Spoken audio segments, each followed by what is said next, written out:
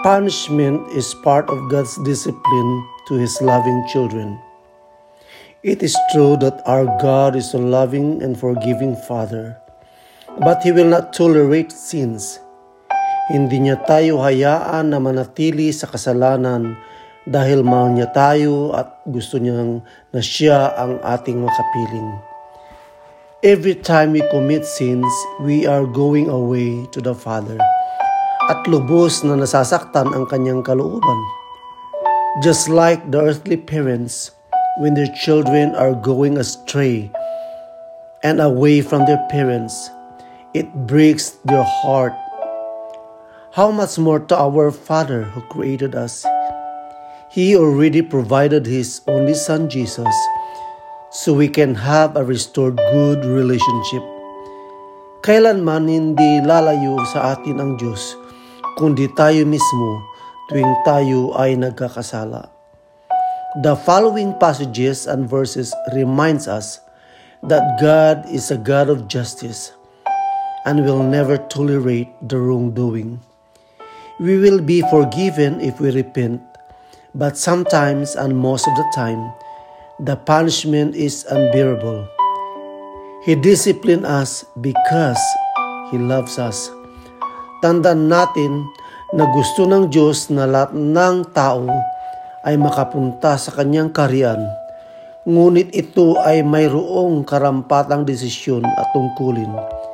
Yan ay tanggapin ang kalooban niyang kaligtasan sa pamamagitan ni Jesus at manatili sa paggawa ng Kanyang kalooban habang tayo ay nabubuhay at naghihintay sa Kanyang muling pagbabalik.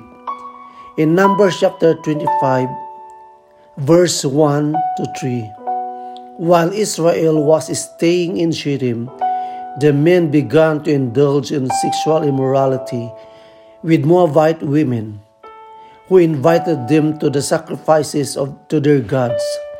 The people ate the sacrificial meal and bowed down before these gods. So Israel yoked themselves to the Baal of Peor, and the Lord's anger burned against them. At alam natin, marami ang namatay dahil sa kanilang nagawang kasalanan. In Titus chapter 2 verse 11, for the grace of God has appeared that offers salvation to all people.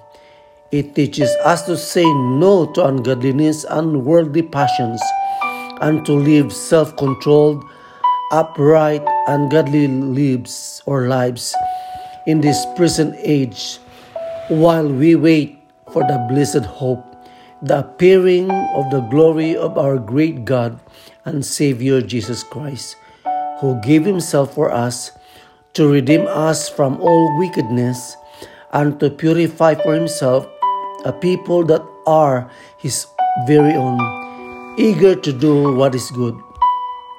These are the things you should teach, encourage and rebuke with all authority. Do not let anyone despise you. So ganun lamang ang Kanyang pagmamahal sa atin, kung kaya't tayo ay Kanyang dinidisiplina at ayaw niya tayo na manatili sa Kanyang kasalanan. So patuloy tayong manatili sa Kanyang presensya. Let's continue to abide in the presence of the Lord.